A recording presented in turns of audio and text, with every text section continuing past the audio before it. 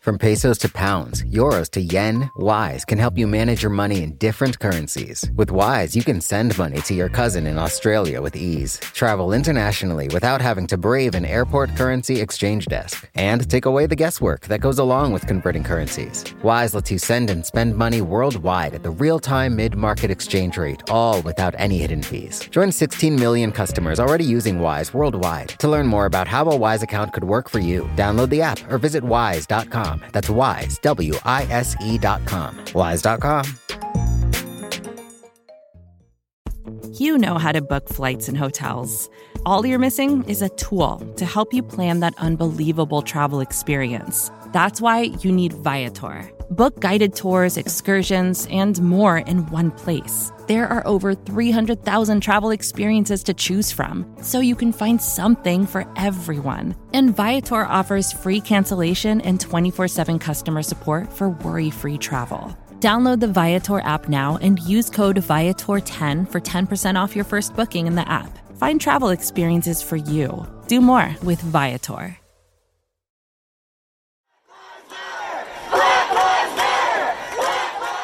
In the summer of 2020, all across America, people took to the streets. The Black Lives Matter protests for racial justice might have been the largest social movement in American history. But there was a backlash. Their intentions are to tear down the fabric of America. They're insisting these are mostly peaceful protests, even though there are billions of dollars in damage. No matter what they tell you, it has very little to do with Black lives. When the National Guard is called in, I believe you could start to call that a riot. Well, see, Black Lives Matter is not a civil rights movement. When people fought for racial justice in the 1960s, there was also a backlash. Let's go. They want more freedom, I guess, and more advantages. But they shouldn't show it in this way, I don't think. They're acting like animals. Well, I think if they remain peaceful, it would be a lot better than perhaps the violence that was concerned. I think they're just asking for trouble. They should have stayed where they belong.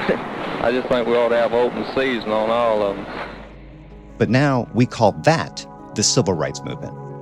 So when our history is written, how will the unrest of the past couple of years be remembered?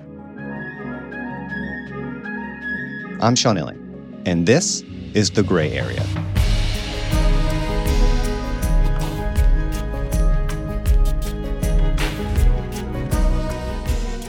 My guest today is Peniel Joseph. He's an historian at the University of Texas at Austin who's written a number of books on race and democracy in America. His new book is called The Third Reconstruction, and it has a pretty provocative thesis.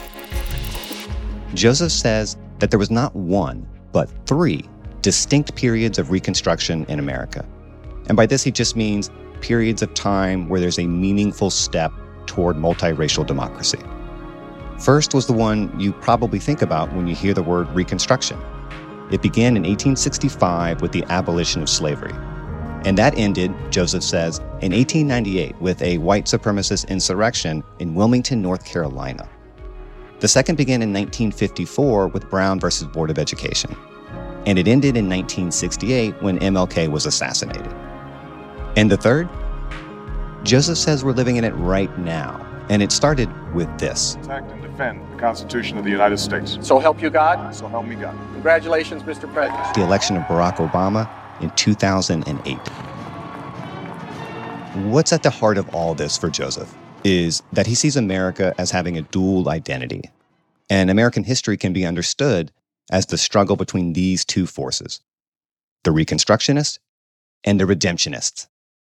The Reconstructionists are supporters of multiracial democracy, but that definition is deceptive because supporters of multiracial democracy are interested in expansive intersectional justice before we use the word intersectional. So that means Black, queer, white, Latinx, AAPI, indigenous, immigrants, disabled. Before we use Kimberly Crenshaw's brilliant word intersectionalism, and she built that on the struggles and the work of Black feminists in the 19th and 20th centuries, we had Reconstructionists. And what Reconstructionists wanted was citizenship and dignity, yes, for Black people, But by providing citizenship and dignity for Black people, it was going to reverberate to all people, including, I would add, working class whites and poor whites would have a better life, right? So when you think about supporters of multiracial democracy,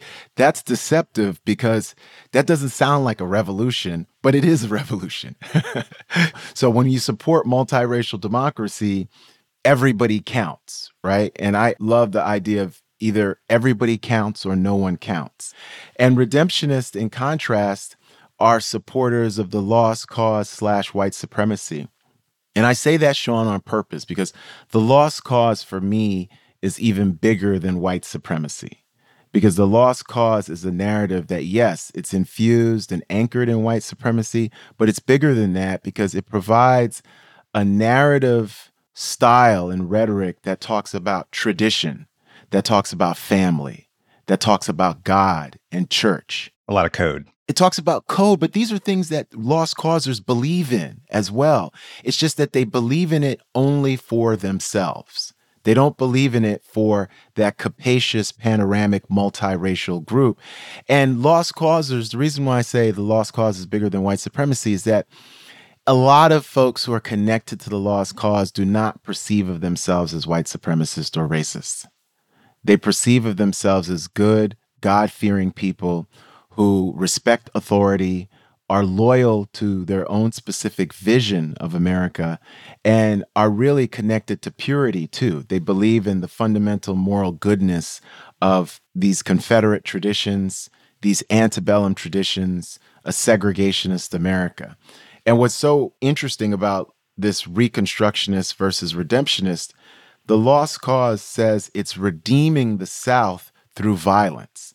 It's redeeming the South by protecting white women against Black men who are alleged to be violent sexual predators.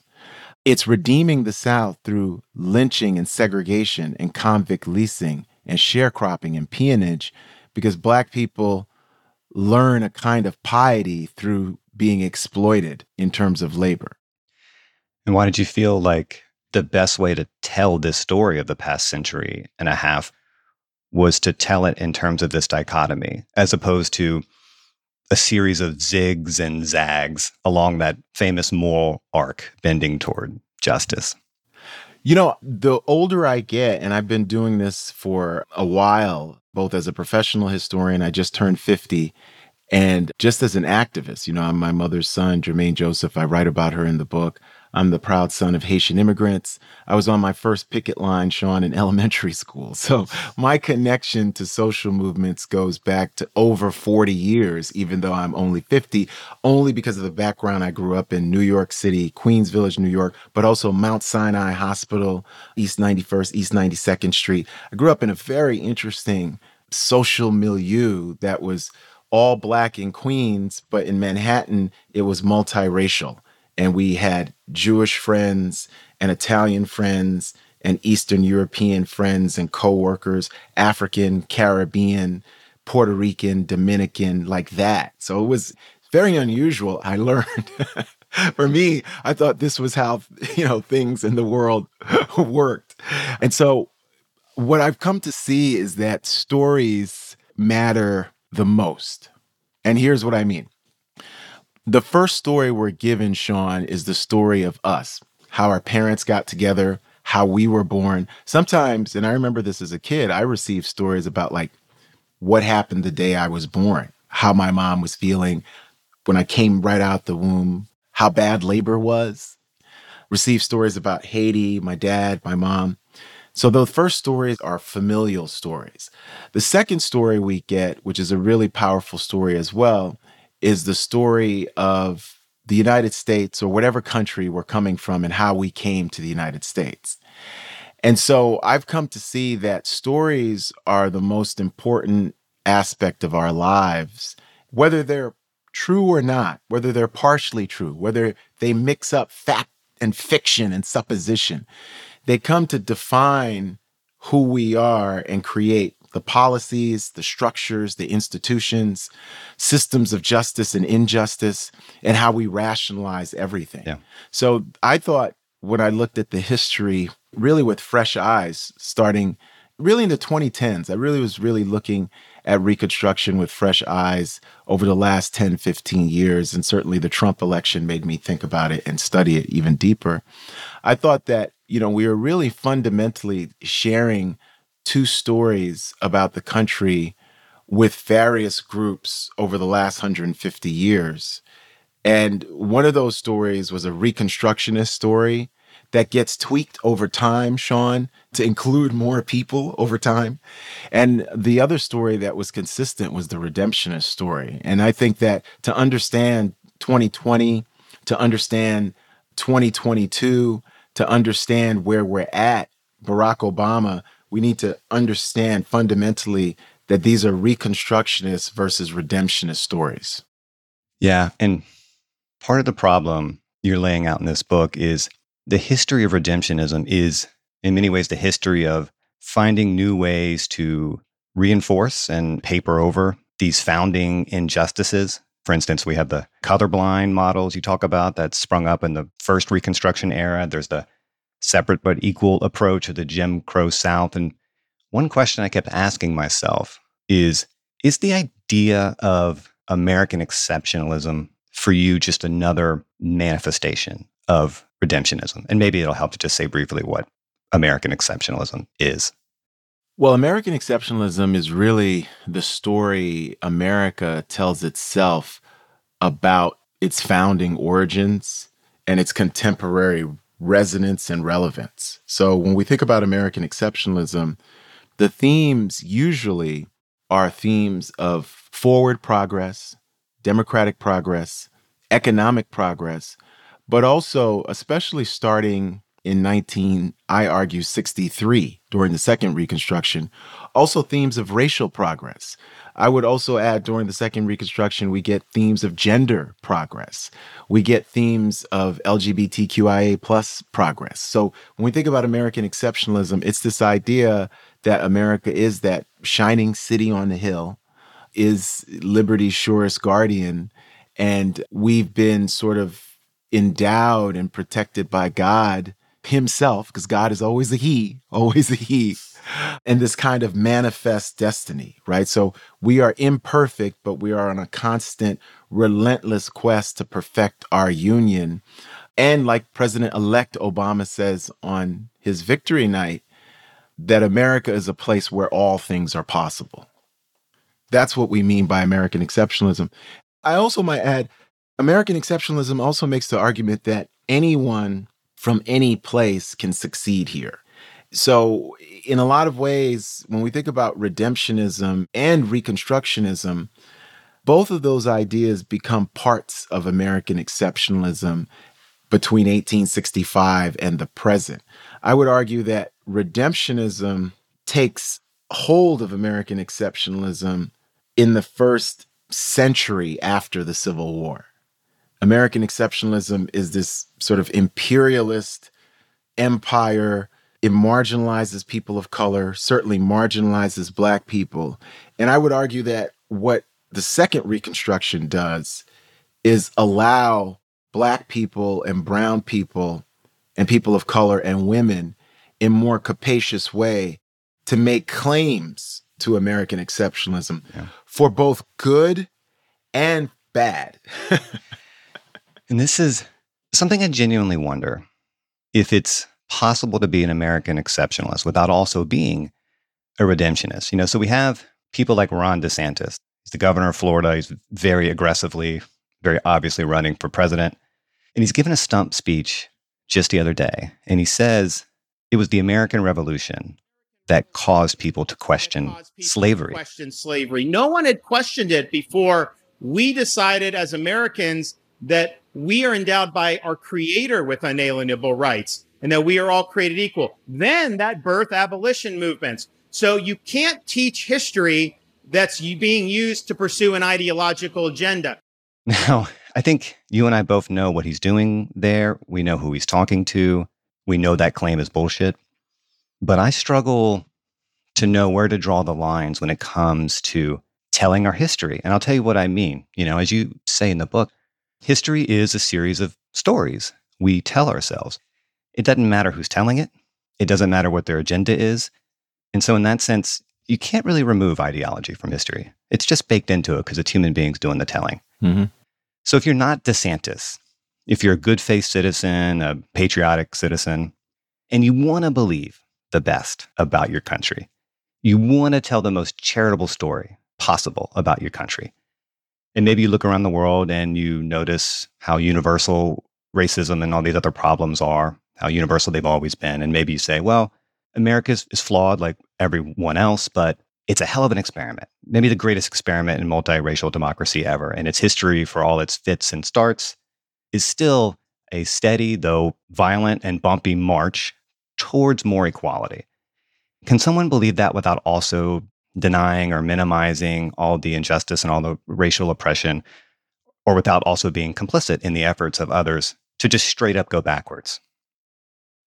You know, what I would say to that, Sean, is that all those things you can hold to be true and still have a critical understanding of American history. Yeah. And I would also push back against the idea that progress is linear. I think in certain historical contexts in the past, we have more freedoms, Roe versus Wade, voting rights, than we do right now in 2022. So I think that we have to tell a more complicated story. And I think the pride we should have in being American is the pride of people who are fighting the abolitionist struggle. I talk about W.E.B. Du Bois in this book. Mm-hmm. And Du Bois is really, really important because his book, Black Reconstruction in 1935, really upends this racist, redemptionist history of the lost cause that has truly become American history by the 1930s with Gone with the Wind and Birth of a Nation. And the Dunning School, William Archibald Dunning, the Columbia University historian, who literally writes the textbooks that John F. Kennedy and other people are reading at Harvard and K through 12 about how Reconstruction was a failure, slavery was nice, Black people were happy and smiling, mint tea and jubilees. And so we can tell the story of America that talks about white abolitionists who believed in Black citizenship and dignity. We could tell the story of America that talks about multiracial efforts to stop the dispossession of indigenous people in the United States. We could tell the story of working class and labor movements that fought for 8-hour days and environmental justice and not having 10-year-olds in coal mines and die in, shirtwaist factories in Greenwich Village in the early 20th century. We can tell that story.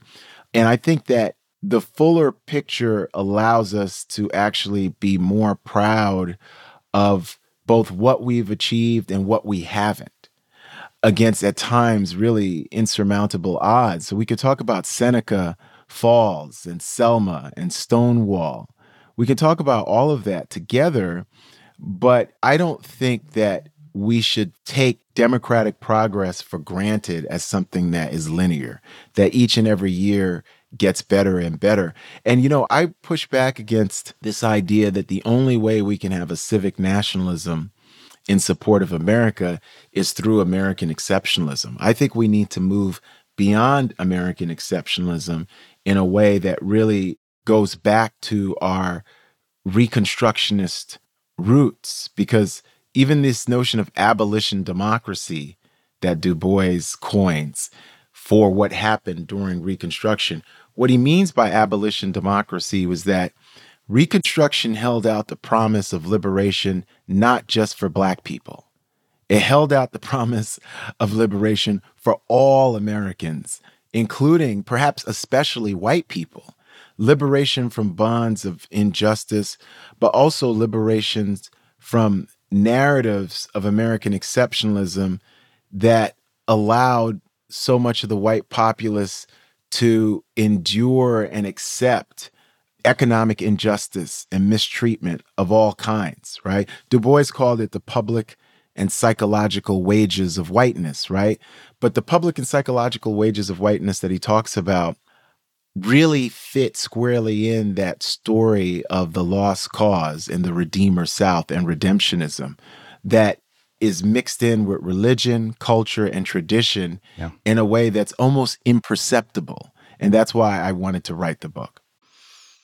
You have this line in the book, a couple of lines that, boy, it really packs a punch, and it's really tight, and you say that American exceptionalism rests on two big lies. The first is that Black people aren't human beings, and the second is that never happened. For me, it's like I wonder, that's definitely true of a certain expression of American exceptionalism.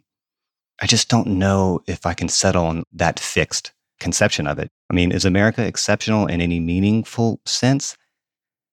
I guess, maybe. I mean, I do think it's a historically unique political experiment, but it's certainly not exceptional in the sense that it's innocent or untainted by various crimes or founded in blood. Mm-hmm. But I guess I do think that you can believe in some version, maybe, of American exceptionalism without denying these truths. I think you can believe in a version of American democracy that you feel proud of. Yeah. And a history of American democracy that has tried to right ancient wrongs and continues to do so both domestically and internationally. Yes. But I think we have to go beyond American exceptionalism, even when it's told to us in a way that sounds great and gratifying. And that's where I juxtapose Obama's vision of American exceptionalism with Black Lives Matter, the BLM movement's vision of human dignity. Mm-hmm. And how they are at loggerheads at times. Because, again, sewn into Obama's vision of American exceptionalism is what I call a redemptionist drift, where there's the politics of respectability, where Black people have to behave in certain ways, or immigrants or women have to behave in certain ways to gain access to it. The only way to gain access to it is a kind of racial or gendered innocence. And even then, you're still having to subscribe to a neoliberal politics where it's always top down, right? Where we're always expecting the access we get to come from foundations or venture capitalists who, Sean, have taken and privatized and militarized and exploited once public spaces. Right? And then they deign to say, well, we can go to the parks that Theodore Roosevelt saved for us for this fee during this time, or the billionaires who own public beaches. So when we think about American exceptionalism, there's too much, I think, that is morally and politically tainted within it to salvage. Yeah. But when you think about traditions of American democracy, especially abolition democracy, we have a huge multiracial history of that. So we're talking about Dolores Huertas. We are talking about Susan B. Anthony. We are talking about Ida B. Wells and the Frederick Douglasses. And yes, we're talking about Abraham Lincoln. Yeah. So it's a big tent. I say it in the book. Reconstructionists, just like redemptionists, they have a left, a center, and a right wing of Reconstruction. So when we think about American democracy, so there's that. So Lincoln doesn't go as far as Frederick Douglass, but do I include Lincoln in terms of the Reconstructionists? Absolutely, I include him. That can piss people off, and that's fine. So it's not going to be just your favorites can be Reconstructionists. You get to pick.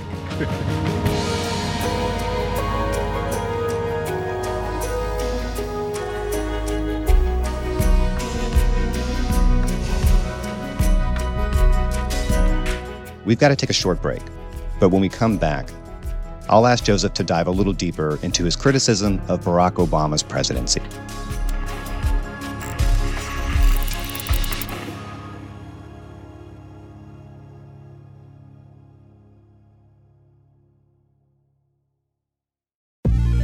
Wise is the app that makes using different currencies easy.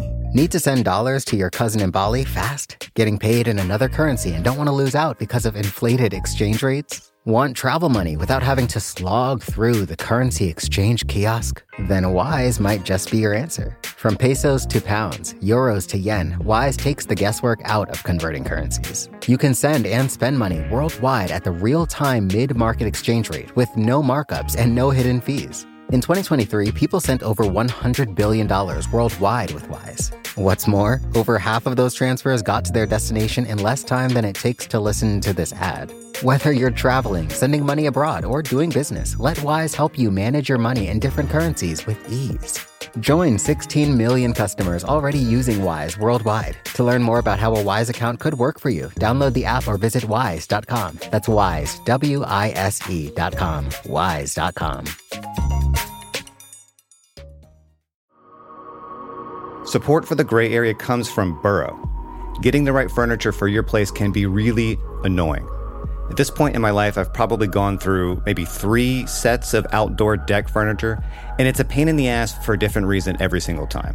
It doesn't look like it did in the pictures, the assembly isn't what they said it was, or it's just not as advertised for whatever reason. Thankfully, Burrow is the furniture company that wants to make it all a little easier. Last year, Burrow introduced their outdoor line, and this spring they're adding to it with their Dunes line, offering new seating, dining, and lounger options designed for luxury, comfort, and durability. Burrow furniture is easy to put together and take apart, so you can move or store it as needed. And it ships straight to your door for free. Gray Area listeners can get 15% off their first order at burrow.com/Vox. That's Burrow, BURROW.com/Vox for 15% off. burrow.com/Vox.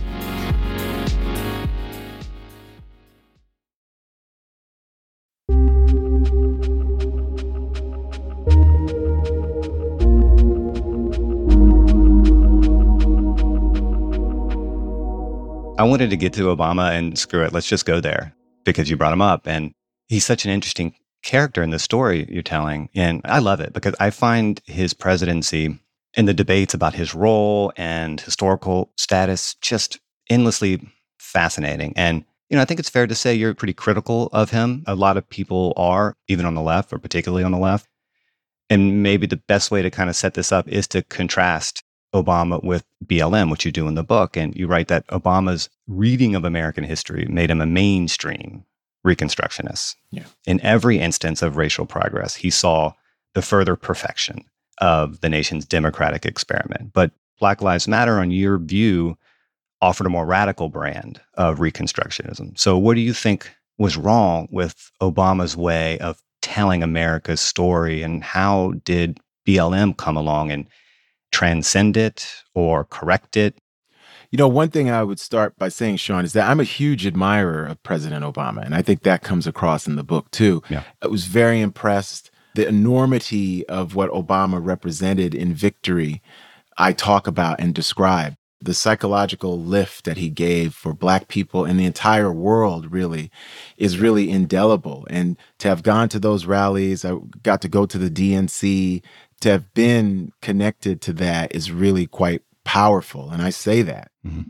So the idea that somehow Obama is just symbolism or he's some kind of fraud is not a view that I subscribe to. So I'm one of the people who are critics of Obama and also express deep admiration for Obama, including the story he tried to tell. And I even say in the book, for a time, I wanted to believe the story he's trying to tell. So in certain ways, Obama sort of papers over our deep divisions with really grand soaring rhetoric. He leads us towards this civic nationalism. 2004, July 27th at the DNC in Boston, there are no red states, there are no blue states. We're the United States of America. He says, my presence on this stage is pretty unlikely. My father was a foreign student, born and raised in a small village in Kenya. My father met my mother. She was born in a town on the other side of the world, in Kansas. The day after Pearl Harbor, my grandfather signed up for duty, joined Patton's army, marched across Europe. I stand here knowing that my story is part of the larger American story, that in no other country on earth is my story even possible. This unique blending of American culture and hybridity, a melting pot, e pluribus unum, out of many one. I mean, this is extraordinary. It's extraordinary. So I think that there was a lot of good in what Obama was trying to do and call us towards our better angels and this kind of American identity that was capacious enough to include multiracial democracy. So he absolutely is a Reconstructionist. Where I fault Obama is for not understanding and appreciating what I characterize as the lower frequencies of American democracy, where people who are incarcerated, people who are impoverished, people who are segregated, people who are experiencing violence daily are also part of this story, but not Obama's story. It was almost as if we had overcome all of that. And if we had, I would be fine with that. As a historian, one of the things I always tell people is that if we ended racism and we ended oppression, I'm still not out of business because I can write books about how we did it. Yeah. So I think Black Lives Matter, in comparison, understood that if Obama represented a new kind of citizenship, because for the first time in world history, in terms of the modern world history, there was a Black face who represented American citizenship. BLM understood that there were tens of millions of Black people, but I also might add, because BLM is really a Reconstructionist, radical Reconstructionist movement, they really care about people of color, including poor white people and white people who are being marginalized, white people who are imprisoned, white people who are disabled, right? Alongside of Black and people of color. So when you read their policy analysis, it's there, everybody's in it. BLM understood that we all have human dignity, even if states and countries and external institutions don't recognize that human dignity. And that's why I love the scene in the book where Obama is in the Oval Office and there are 7 BLM activists there. And he's telling them about incremental change and slow-paced change. And Brittany Packnett tells them that the first time she was ever tear gassed was on the streets of Ferguson, and he's talking about slow change. So what's so interesting is that BLM, really more than the president, makes an argument that the fundamental beating heart of American democracy is human dignity. Yeah. And until we get to human dignity, the fact that we have a Black man as president is not an exemplar of American democracy and greatness. That's morally profound. And they also challenge him, showing he loved John Lewis. I love John Lewis. I got a chance to meet Congressman John Lewis, former chairman of the Student Nonviolent Coordinating Committee before he passed away a couple of years ago, keynoter at the March on Washington. But Obama didn't love BLM. They're doing the same thing. But he loved John Lewis because it was easy to love John Lewis. John Lewis had become an American saint. Yeah. John Meacham says he's an American saint. So what I love about BLM is the courage, right, before it becomes popular to say, this is the right thing to do. And that's the courage that John Lewis had. Not Barack Obama, but John Lewis, because John Lewis is getting his head bashed in as a freedom rider on the Edmund Pettus Bridge. When you look at the polling data in 1961 and 63, the majority of Americans don't believe in what John Lewis is getting victimized for and getting beaten for, right? But by the time Obama is saying he loves John Lewis, the majority of Americans have imbibed a different story. And they say, yes, John Lewis, Dr. King, nonviolence, the majority says they were good people. They were patriotic actors. So BLM is doing the same thing before the PR, before 2020, before a majority of whites say, I understand what they're doing. I mean, a lot of this, what you end up having is a lot of people, a lot of actors, a lot of projects that basically share the same aims. And it comes down to the means to get there and what's wisest and what's not. And so much of this with Obama turns on this prism through which you understand his behavior, right? I mean, you can see him as placating the reductionist forces that still exist in the country, or you can see him doing his best to galvanize the country in ways that he believes will make more and better reforms possible. There are these reactionary forces in the country, and if you're Obama, who's a really smart guy, maybe you're saying to yourself, well, maybe it's politically necessary to neutralize these forces as opposed to galvanizing them. But then I guess you could say his mere existence was going to galvanize them no matter what he did, you know?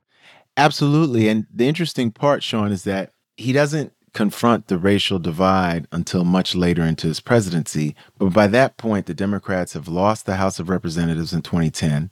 They've lost the Senate, which prevents them from gaining a Supreme Court justice in Merrick Garland. And the massive backlash that he tried so hard to tiptoe around, we see what happened with Reverend Clementa Pinckney and Dylan Ruth. And we also see the rise of MAGA and Trump. And that's why I push back against American exceptionalism, even as practiced by Reconstructionists, because it always forces us into lies and evasion And the backlash, the evil that we're trying to resist erupts anyway. What's interesting is that Obama, certain ways people talked about him as Reagan or Eisenhower, he is seeking to be a consensus president. But white supremacy and the lost cause really prevents that consensus from congealing.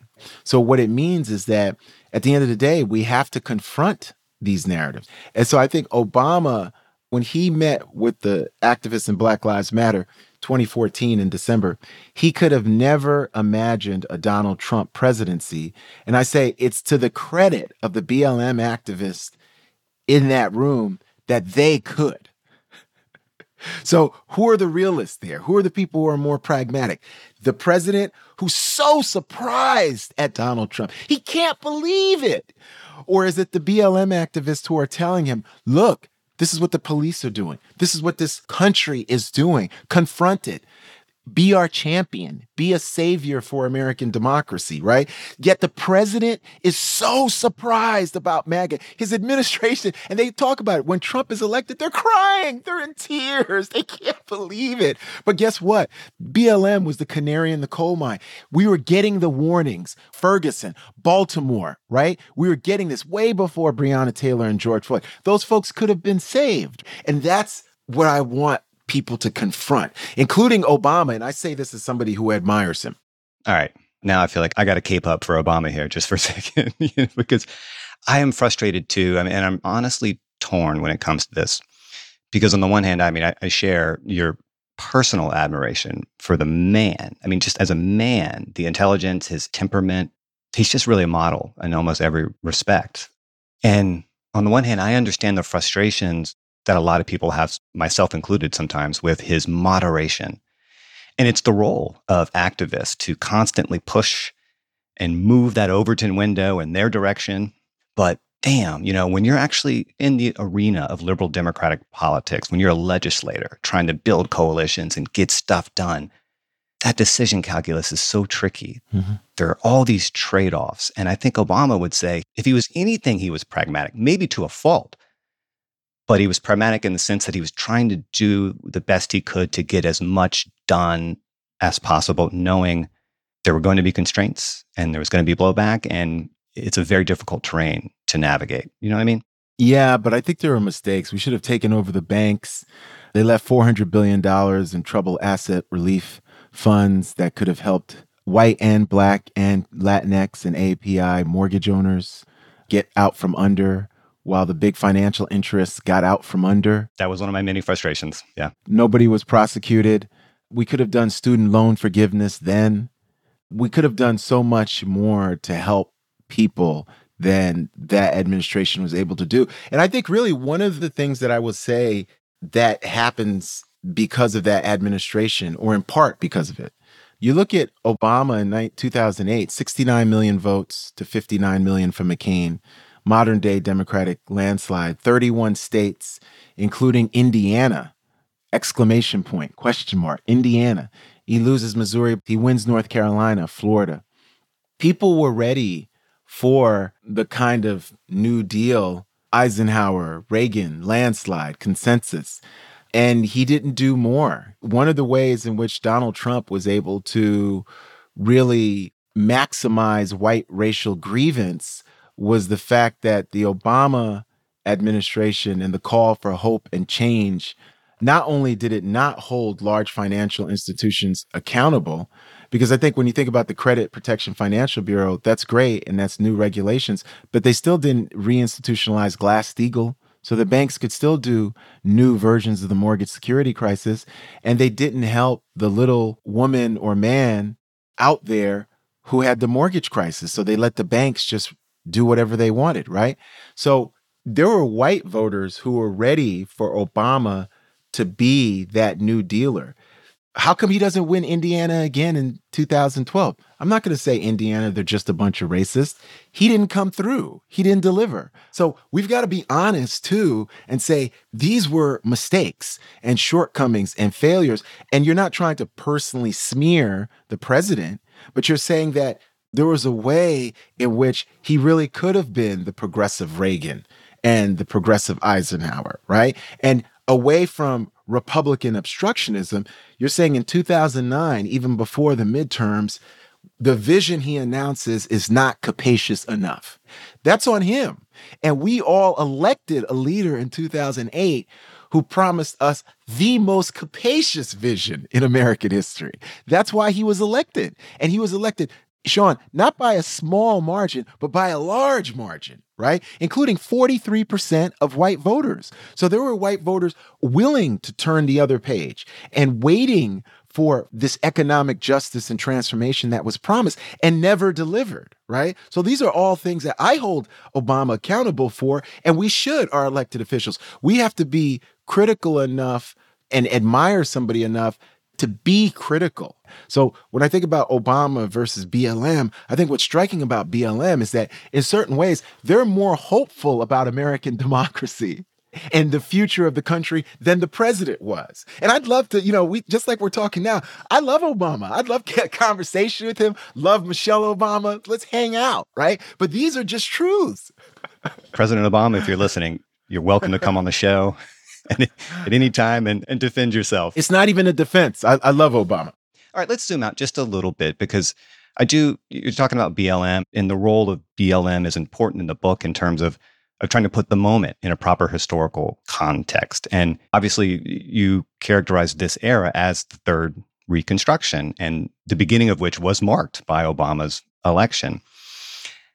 And I think it's pretty obvious why it would make sense to place the events of the last 10 or 15 years on a continuum with this broader story of trying to achieve more racial equality in this country. But without any capstone reform event like a Voting Rights Act, is it maybe hyperbolic to cast this moment, the BLM moment, the movement rather, the protest of 2020, to cast that along the same lines as, say, the civil rights era? Is it too soon to say it's that momentous? No, I don't think so. And here's why. I think what people haven't connected is that the Black Lives Matter movement upsurge actually propels Joseph Biden and Kamala Harris into the White House. And so I don't stop the third Reconstruction as January 6th. And I love this question. When people say, what did they accomplish? It's not just in 2020 where some people were doing some reallocation of policing budgets and progressive DAs and things like that. That's some of it. But every single thing that the Biden-Harris administration has done is because of the BLM insurgency and the coalition that was created around it, 81 million to 74 million. So when you think about the pandemic bill, when you think about student loan reform, when you think about the climate bill that is in the Inflation Reduction Act and the 10-year infrastructure bill, in the last 2 years, we've seen the largest federal spending really in generations, when we think about proportionally, for good, centered around equity in American history that we would not have seen if not for the movement for Black Lives that then converged with movements like March for Our Lives, Women's March, LGBTQIA. So it was a multiracial Reconstructionist movement that got Biden-Harris and the first Black woman as vice president into the White House. And the policy achievements were spearheaded by the Black Lives Matter movement, even as certain policy aspirations like the George Floyd Justice and Policing Act, the For the People Act, the John R. Lewis Voting Rights Act have not been passed. So when you look at the last 2 years, Sean, the legislation, and in fact, the Biden-Harris administration has just released a big tweet about like all that Biden has done, right? That's BLM. That's a bigger policy legacy than the Black Power movement, right? Because as Black Power starts cresting, we get Nixon. This is the first time that you have a social movement since the civil rights movement that as it's cresting, you actually get, maybe it's just for one term, but an administration that is actually more attuned to social justice than the administration of the first Black president, right? What Biden-Harris have done just policy-wise in 2 years is momentous in terms of investing in aspects of abolition democracy. And then what happens, what if we get DeSantis in 24 and how much of this gets unraveled. And then, well, it's not all executive orders. Yeah. Because some of this is legislation. Even as, again, and I think the juxtapositions of the Third Reconstruction are where you've got this very conservative Supreme Court, you've got voter suppression, but you also have Justice Ketanji and the first Black woman on the Supreme Court. You've got a push-pull that's happening in all these different juxtapositions. But I think the policy legacy is there already. Yeah, you make a good case. And maybe it's just something I need to think more about. I still find it just hard to gauge the significance of all of this right now, because I know it's created an immense amount of political energy and even some policy victories. And there's a lot of protest, and corporate America is probably boasting about its support for racial justice, and that's good and well, but that kind of support is easy. Support for specific, controversial, concrete change is much harder. And who knows what remains, what will come of all this in addition to what's already come.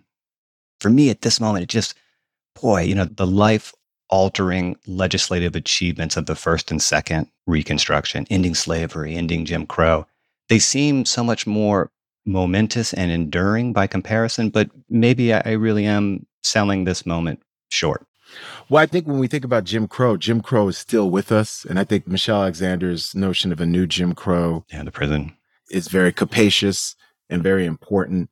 And I also think that when we think about the Second Reconstruction, just to show us that democracy is not linear, we no longer have the voting rights that we did from 1965 to 2013. Yeah. So that turned out to be ephemeral too, until we get that restored policy-wise. Yep. That's what's so interesting, including the Reconstruction constitutional amendments.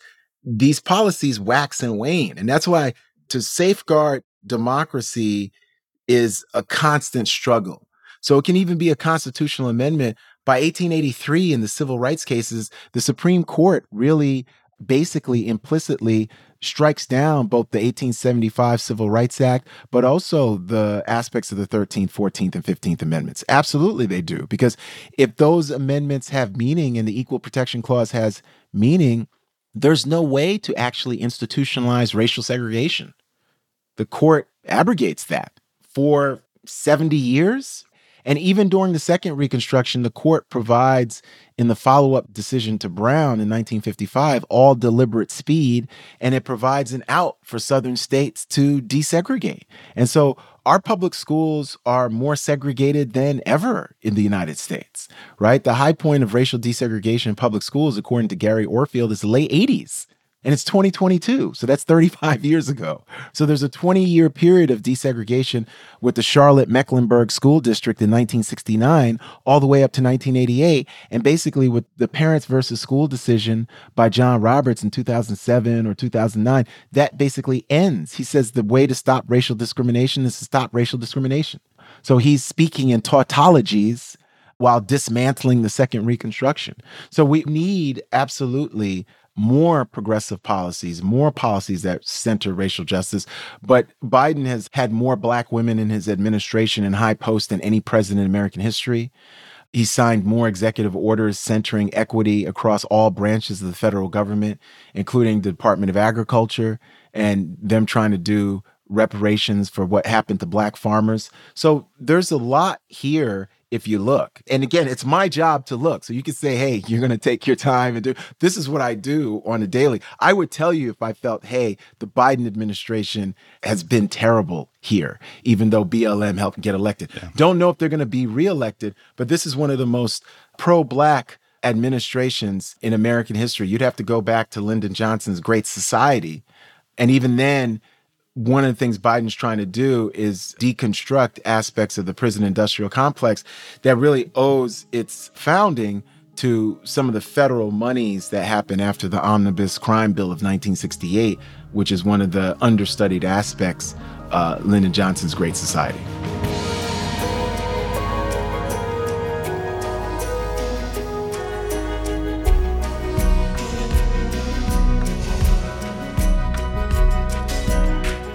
So how does January 6th fit into Joseph's historical narrative?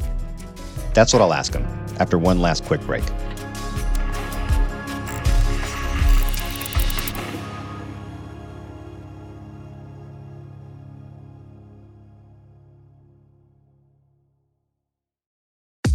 Support for the Gray Area comes from Bombas.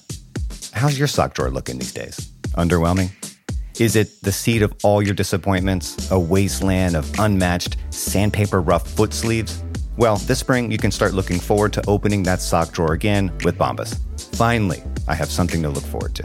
Bombas socks have all kinds of features like honeycomb arch support, anti-blister tabs, and cushioned footbeds. Bombas also sells clothes for other body parts like t-shirts and underwear. Also, Bombas wants to make returns and exchanges easy with their 100% happiness guarantee. So if the dryer or anything else eats a sock, or if you're unhappy with your purchase for virtually any reason, they say they'll do whatever they can to replace it or make it right. Bombas sent me a few pairs of socks a while back, and they're my favorite socks. I'm literally wearing a pair right now. I know I'm supposed to say nice things here, but it's true. So there you go. You can get comfy this spring and give back with Bombas. Head over to bombas.com/gray area and use code GRAYAREA for 20% off your first purchase. That's bombas.com/gray area and use code GRAYAREA at checkout. Welcome to the Canva guided meditation for stress at work. Impending deadline? Generate Canva presentations in seconds. So fast. Brainstorm got too big? Summarize with AI in a click. Writer's block? Release with Canva Magic Write. Magical. Stress less and save time at canva.com. Designed for work.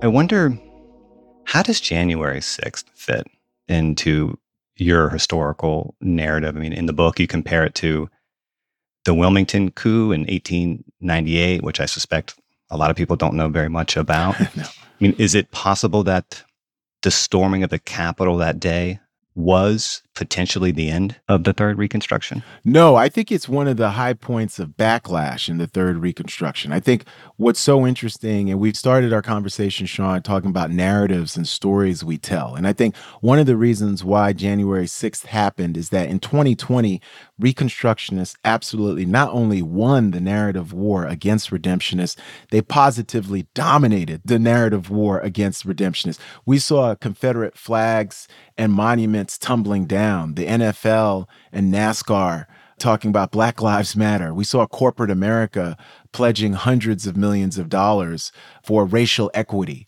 and Black citizenship and dignity for the first time in American history. We truly had a bigger national conversation and a policy impact on race and democracy in 2020 than we ever had. 25 million people out in the streets. We saw that movement lead to an administration that absolutely would not have been elected if not for the movement. Donald Trump would have been reelected president of the United States if not for the Black Lives Matter movement and the intersectional coalitions that it creates on the fly with AAPI, with Latinx, with queer folks, with women. Would not have happened. So when you think about two things, Sean, the big lie and January 6th, those are responses. And that happened during Reconstruction as well. And it happened during the Second Reconstruction as well. Those are responses. The popularity of the 1619 Project, my friend Ibram Kendi, who I've known for 15 years, one of my former mentees, made good. His book, How to Be an Anti-Racist, sells over 2 million copies. Robin DiAngelo, White Fragility. There's a whole spectrum out there where Reconstructionists are absolutely winning the narrative war. Initially, conservatives don't know what to do. They start a 1776 project that doesn't take off. The things that take off are the big lie, the January 6th white supremacist riot, and the CRT hoax. A blogger says, let's start calling everything critical race theory, which is something that's taught at maybe a dozen or 24 law schools, that basically just says that race is a constitutive element of law and lawmaking in the United States, and say that any kind of talk of racial injustice or equity or diversity or inclusion is critical race theory, and let's ban it, right? That is a backlash to a group of folks and a sentiment that's actually winning. Those are some of the things that we don't talk about, especially people on the left. They don't ever want to talk about victories and successes. They want to talk about, it's a politics of retrenchment and we're under assault. So January 6th is not so much as an end as another stage in that third Reconstruction where you go, okay, Obama and America's a place where all things are possible. Well, we're going to say he's not a citizen. Tea Party. Birther, right? Obama visits a federal prison, commemorates Selma, has 2 Black attorneys general, starts speaking about mass incarceration by 2015. We're going to talk about MAGA, lock her up, and we elect Donald Trump. We come back, 2020, Reconstructionists talk about the racial disparities of the pandemic, largest social protest movement in American history. Defeat an incumbent president. It's very hard to defeat incumbent president. In the last 50 years of American history, 3 incumbents have lost: Jimmy Carter, George H.W. Bush, and Donald Trump. It is exceedingly hard to beat an incumbent. Most presidents get reelected. Yeah. And so when you think about January 6th is the reaction, the backlash to everything that was occurring the previous 12 years, but especially in 2020. See, that's the thing, though. That's the reaction part, right? Like, I don't know what role BLM and that movement played in getting Biden elected. I don't know how much it helped or hurt or what pushed it over the top in the end. Who knows? I'm more confident that it got fed into this pre-existing culture war, and it has produced this backlash that may end up sending an equally extreme, but probably more competent administration into power in 2024. And if something like that ends up happening, then you step back and go, well, how does it all wash out in the end? What does the victory look like then? Well, I think the victories are always contingent. And I think it's so interesting because one of my colleagues wrote an op-ed about hoping the election of 2022 is like 1866. And when you look at 1866, the midterms there and the midterms in 1870 and 1874, we were going through the same things. We had one complete party. It was then the Democratic Party that was this authoritarian, neo-fascist Confederate party. And people were wondering, can we do something to hold these people back from sort of taking over again? So these unhappy patterns, Sean, are part of our history. So the victories are always contingent, I argue, until we're able to tell ourselves a more complete and holistic story about democracy. That's the thing. Like, I understand why people, including Obama, want civic nationalism and they want a story that unifies us. I want that too. I just think the story they're telling to try to unify us isn't the right story because it doesn't confront enough of our shortcomings so that in confronting those shortcomings, we actually fix them. And we're no longer going to be perpetually vulnerable to the Donald Trumps and the MAGAs and the people who want to destroy. Because Reconstruction is about what? Rebuilding and reimagining American democracy for everyone, for all of us, including those who are dissidents, as well as those who want some kind of consensus, right? So when I look at January 6th, I think it's less of an end than a very important pivot point in the way in which the forces of redemption are reconsolidating their power, especially their narrative power. Critical race theory is an interesting story because there's a narrative power to saying, hey, they're the racists and they're constantly bringing up race and they're doing these bad things. We have to talk about being multiracial supporters of democracy, supporters of justice and equity for all people, and supporters of citizenship and dignity for all people. But yes, Black people, because by denying Black people citizenship and dignity, that's how we've gotten into the mess and the morass we're in, right? So the problem, I would say, the critique for me of Obama and people who want to paper over our differences is that they still erupt into violence and discrimination and bias and racism. So what we have to do is not paper over those differences, but craft a story about the people who searched ceaselessly for freedom beyond limits, for freedom beyond race and gender and class, but not beyond in some kind of colorblind way that makes us evade it. It's just saying that those are no longer detriments to us having access to dignity and citizenship. Someone listened to this conversation in a vacuum. They might think that you're pessimistic, but I don't think you are. That's not my impression of the book. I think you're pretty clear about that at the end. But I wonder if you think, and I know there's a kind of a silly, childlike way of asking this question, but I really ask it earnestly. Do you think we'll ever be able to move beyond race in this country? Do you ever think we can reach some place where it's a non-issue? I mean, I'd like to believe that we can, but I don't want to be naive. And I think I know too much political history to believe that, but I wonder what you believe. No, I think we can achieve a different country. Absolutely. I think that the reason why race is the divider and the demarcating line in the way it is that we've institutionalized that politically, economically, culturally for centuries and centuries. Right. So I think that can we behave in different ways where race is not everything? Yes, we can. Absolutely, we can. Is it going to be a struggle? Yes. That's why we have the Reconstruction Amendments. That's why we've had different legal challenges and legislative challenges. We've had different cultural milieus and movements for economic justice. And I think that the only way we're ever going to get to that point is by telling ourselves a different and new story. One, finding out about our history. And I think that's what I try to do in the third Reconstruction and these 3 periods of Reconstruction. But also, I loved what John F. Kennedy says on June 11th, 1963. He says there's a revolution happening in America. And he says, those who do nothing are inviting shame as well as violence. Those who act boldly are recognizing right as well as reality. And that's really Kennedy's finest moment. It's the day after his American University speech. And I think that it's a more important speech than the American University speech, even though most scholars differ from me, because he's talking about anti-nuclear proliferation and all that stuff in that speech. But he's finally on board with Black citizenship and dignity.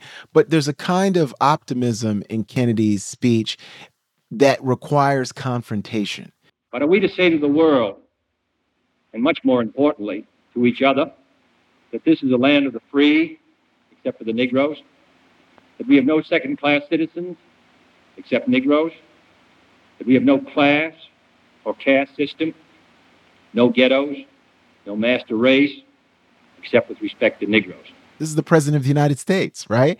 And so that's our charge 60 years later. It's still our charge, right? And fundamentally, until we can grapple with that, all the things we want, like climate change, all the nice things that we want, equal opportunity and equity, good schooling, those things will not occur until we grapple with this. And that's why I said, fundamentally, we have to tell ourselves a different story, and we have to move beyond the lost cause. We will never be an exceptional nation when our exceptionalism is rooted in racial slavery and a lost cause that lies about the rootedness of slavery and race to its vision of exceptionalism. So we just have to be honest with each other, but that doesn't mean we can't be proud to be American, and it doesn't mean we can't build a consensus narrative about what it means to be American. Look, our multiracial democracy will never be perfect. No political order can be that. The question is always, what are we aspiring to? And maybe this is just the existentialist in me, but my inclination is to say that the struggle is really the point, that no matter what we achieve, every victory is provisional. Every victory is contingent, as you were saying. There is no end point. There's no final victory. There's just a perpetual fight for progress and a perpetual fight to hold the ground that's been won. And that's it. That's our situation. You know, Sean, I would say that the fight is to build the beloved community that Martin Luther King Jr. talked about, free of racial discrimination, free of economic inequality, free of violence domestically and globally. So it has to be a very, very hopeful vision, because we all wake up in the morning with hope, right? I try. The only reason you're up doing this interview, it's not because you're saying, man, it's going to be a terrible day. And that's what we want for our children, our family, our friends. So we have to think that we can be a beloved community nationally. And I think that there are archipelagos of fugitive democracy and beloved communities all around us. It's about congealing that nationally. I think the power and the positivity of Obama in 2008 was that we did feel like a beloved community for a time. It really did. You could feel it. I was at those rallies. I was there nationally. Latinx, white, AAPI, people were talking to each other. People developed friendships and relationships around that. It was a social movement that got Obama in, right? And so we know we can do it because we've had snapshots of it. It's about the consistency and the resiliency to maintain and institutionalize it. Well, I get to wake up and have conversations like this for a living, and that's enough for me. The book is The Third Reconstruction. I recommend it. Check it out, people. Peniel, it is always a pleasure to chat with you. Thanks for coming in. I really enjoyed it, Sean. Thank you.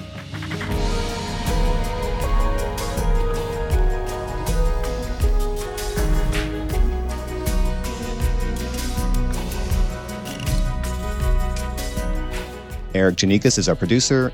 Amy Drozdowska is our editor. Patrick Boyd is our engineer. Alex Overington wrote our theme music, and A.M. Hall is the boss. So what'd you think of all that? Do you think Peniel's criticism of Obama is too harsh, too light? And what do you make of his broader argument about this era being comparable to the Civil Rights era or the original Reconstruction? I still don't quite know where I land on that. I think I need to wait and see, but I'm curious what you think. Drop us a line at thegrayarea@vox.com.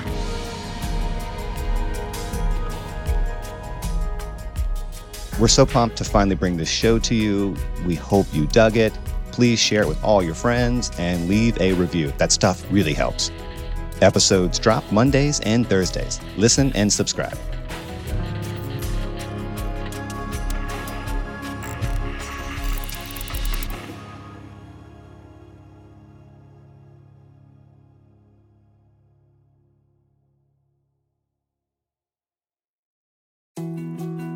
More to-dos, less time, and an infinite number of tools to keep track of. Sometimes doing business has never felt harder, but you don't need a miracle to hit your goals. You can just use HubSpot, because their all-in-one customer platform can make growing your business infinitely easier. Imagine this: high-quality leads, fast closing deals, wildly happy customers, and more benchmark-breaking quarters. It's not a miracle, it's HubSpot. Visit HubSpot.com to get started today. From data privacy to the future of TV, retail media, and beyond, the world of digital marketing is constantly in flux. So how can you keep up? Well, The Current Report is there for you. Each week, marketing leaders on the cutting edge give you the latest insight. So if it's creating a buzz, they'll be talking about it. Subscribe to The Current Report wherever you get your podcasts.